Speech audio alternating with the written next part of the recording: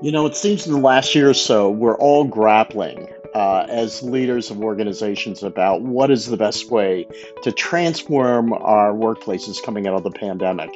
And in today's episode, Joyce and I look back from our experience where we have made dramatic shifts in the workplace that ultimately led to our companies being more competitive, more relevant in the workplace, and as important, created a workplace where associates felt seen and heard and contributed fully to the success of the company. So where this may seem like, what happened 35 years ago have to do with today? Joyce and I would suggest it has an awful lot to do. So come on in, grab a snack, welcome.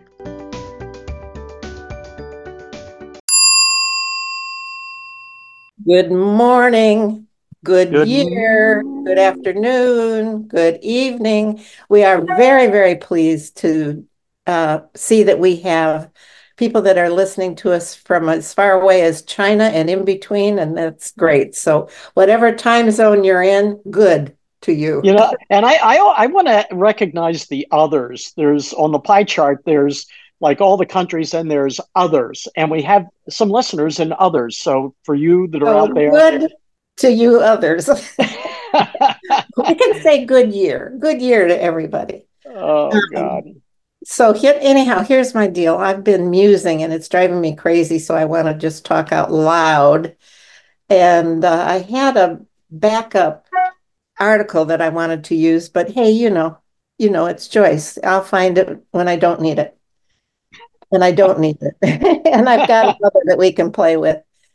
Here's what I was thinking of. Do you remember STS? Oh, sure. Yeah. Okay.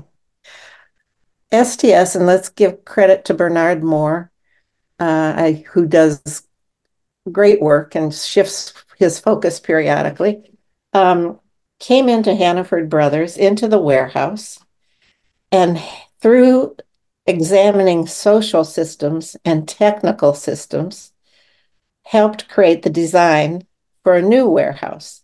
And it did a lot of good. It awakened a lot of energy. And by the way, the designing was done by the people who worked in the first warehouse. I'm glad you mentioned that because to me, that's the magic of STS. Yeah, it looks at the social, looks at the economic, how the work gets done, but the people that are closest to the job are the ones that are really driving the change. So thanks for breaking. And not only driving the change, they're designing their future Yeah. workspace. Yes. And where that came to me from two ways. And so yes, so people can do so much more than we allow them to. So this was not professors designing, like you said, it was the people on the floor, the people who knew the work, and they grew and developed like crazy. What was my second thought? Oh, in that work, we talked a lot about command and control versus new styles of leadership. And this is 25 years ago, maybe. So Yeah. it's been in the work environment. The wonderful thing about this STS work, it was whole system creating itself, where now it looks to me like we have piecework, people going in and working with the CEOs and then going in with working with HR and then it's piecemeal, but it's what's coming to the surface because it's been suppressed for so long is the people side. The let's be vulnerable, let's be empathic, let's be democratic, um, and that eventually will get out of balance. The question is how to do a tailor-made company and how to tailor make something that already exists and has strong habits. Hello, let's go to the gym. Happy New Year. Yeah, I mean, um, and so now articles are starting to be written a lot about what's the new company going to look like. And people are putting in well, here's a theme in the air. Home and work are definitely getting mushed up together. It's got its good things and it's got its bad things. Um, so there's that at play. And then there is the thing of how do we make work more attractive? I know, let's put in a bowling alley. I think it would really Not, work. I think it would really work. Teams could sign up to play at two or three or four. I think, well, anyway, I think to learn how, or my dream would be, I guess I'm surprised that I came back to STS. I didn't have it in my mind when I brought this up, would be to have this exact same thing, have a cross section of the organization work on the business model or the technical model, and the same on the social, and then they come together and nirvana exists. But anyway, I thought you I'd know, read. it's, Go well, ahead. so I'm going to say something and you can react to it. Sometimes when you're looking at transforming the workplace or how the work gets done, it comes from like looking outside and looking at best in class or what others are Yeah, doing or what are people that are really hip in the industry doing. right. And I would argue what we're talking about begins with like a source of irritation or curiosity that the leader or those that work in the organization say, is this perfectly designed for doing what we need to do best? So it starts with a question of, or like a pebble in the shoe. There's something in there that just Hmm. isn't working. Yeah. Um, you know, Yeah. No, I get that. And what is it that isn't working today? Big picture, is it the old command culture? Is it the economics? yeah, Is it the social cynicism? you know, Or this, you go ahead. well, so when you ask the question, where my head goes immediately is despite all of our efforts to do otherwise, Yeah. our organizations are still very hierarchical Yep. and are just very kind of maintain the status quo.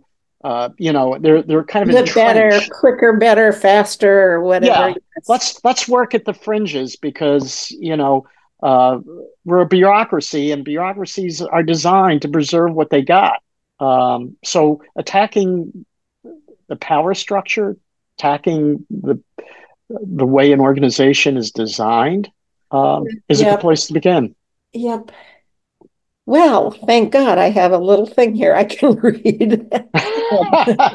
But I really think at the heart of it, and I invite people out there, when you read headlines or an article or even a book, any sentence that has command embedded in it, send it to us. We're going to make a command and control bulletin board because I bump into it all the time. How to make your people do this, how to force people to do what you want when they would want it if you include them. I don't know. And I don't mean pie in the sky because I've seen it happen.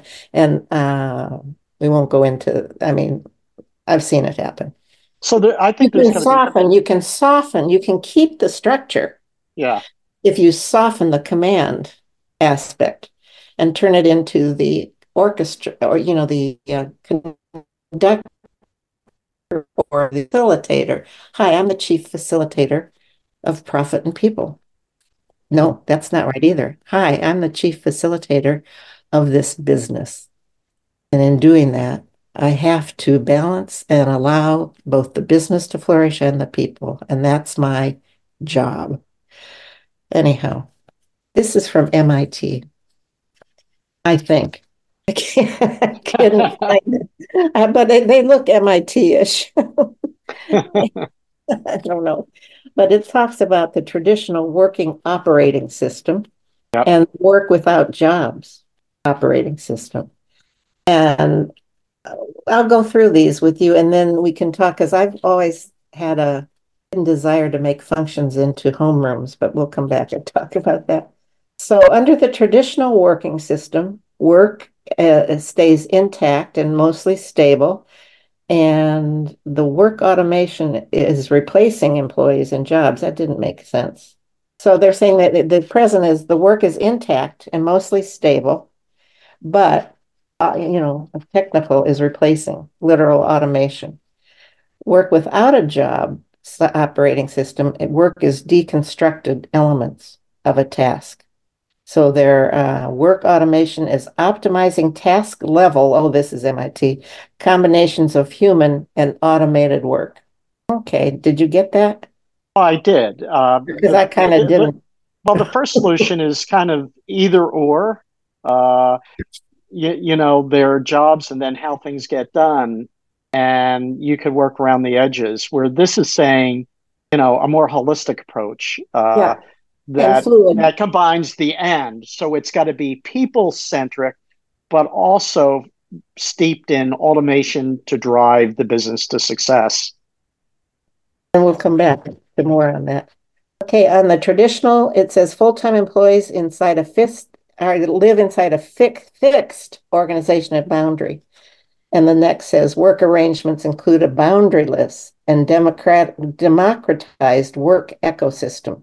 Huh? So where I go, and I'm probably looking at it more towards a retail orientation. Um, when I hear what MIT is describing, it That's not, I really don't know really what okay. I'm Uh, guessing, and I'm guessing. okay, so according to what you read, Joyce, I've always kind of mused, and I understand the economic dynamic that creates these divisions of labor. So you have part time, you have full time, you have salaried, and then you have contract. And what I'm hearing in that is think about the work getting done and don't, don't create these constructs that creates a separation of how people view their contributions or how they get the work done. Yeah, there's a lot in that phrase, democratized work ecosystem.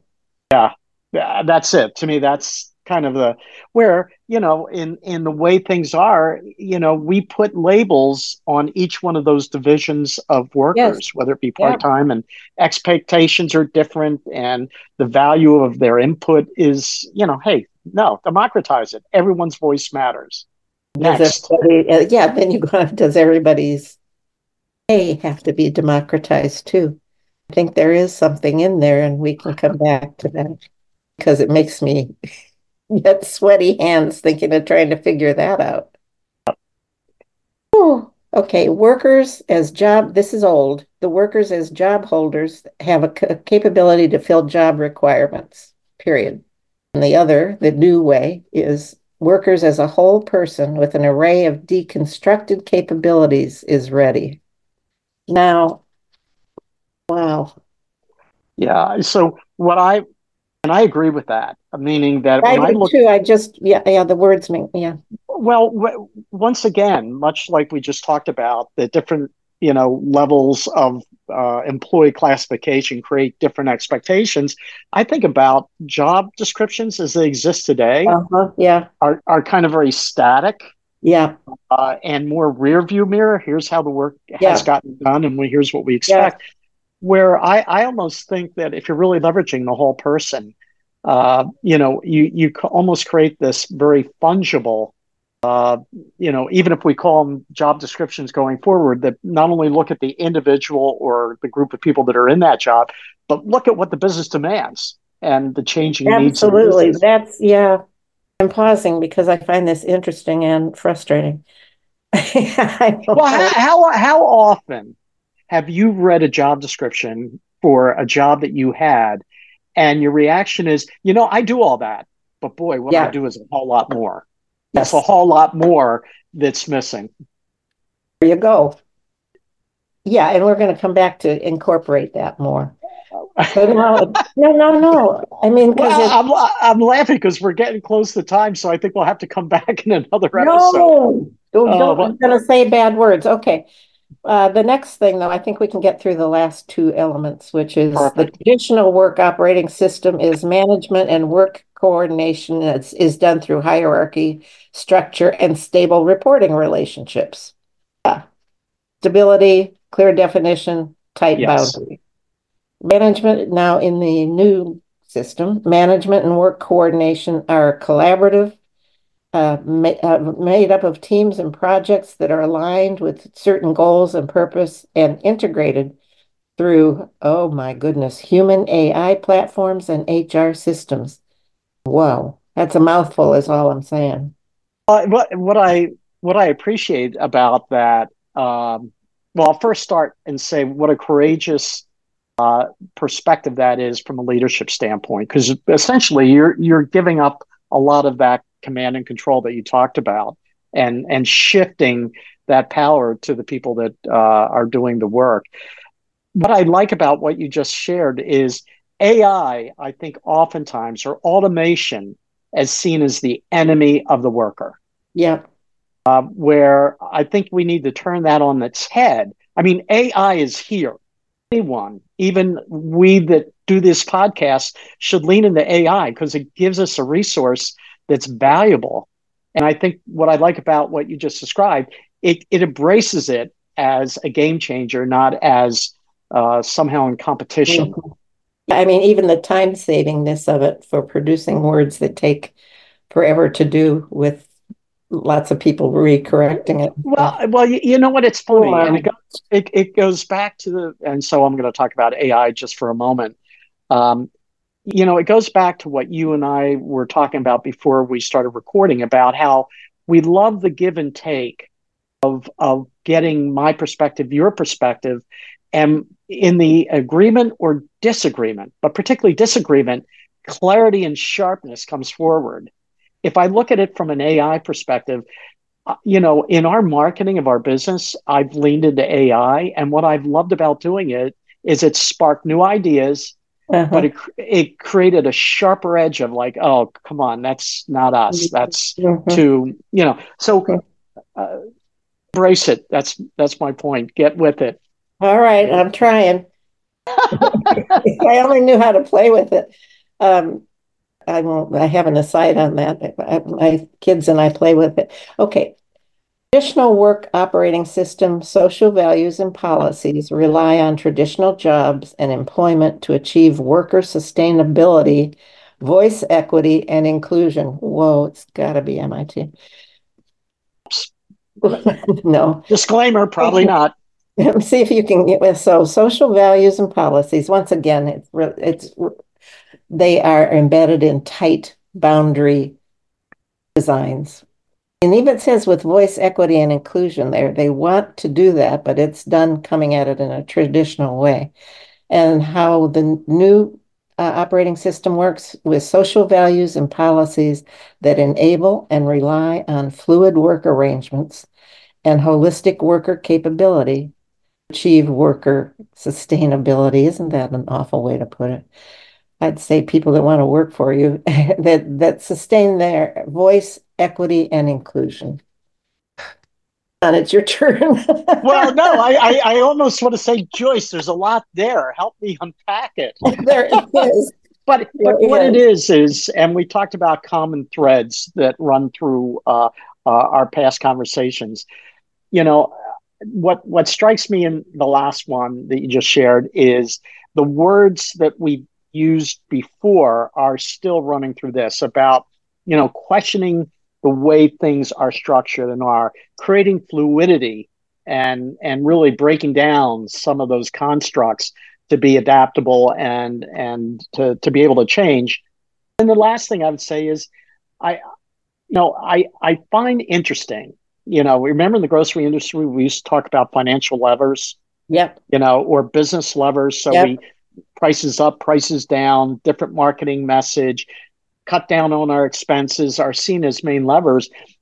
What I think is often neglected are the people levers, Hmm. and how do you leverage the genius and talent and experience of people that are literally out there doing the job. And I think that's embedded through all this. And that last one kind of just is the punctuation, exclamation point.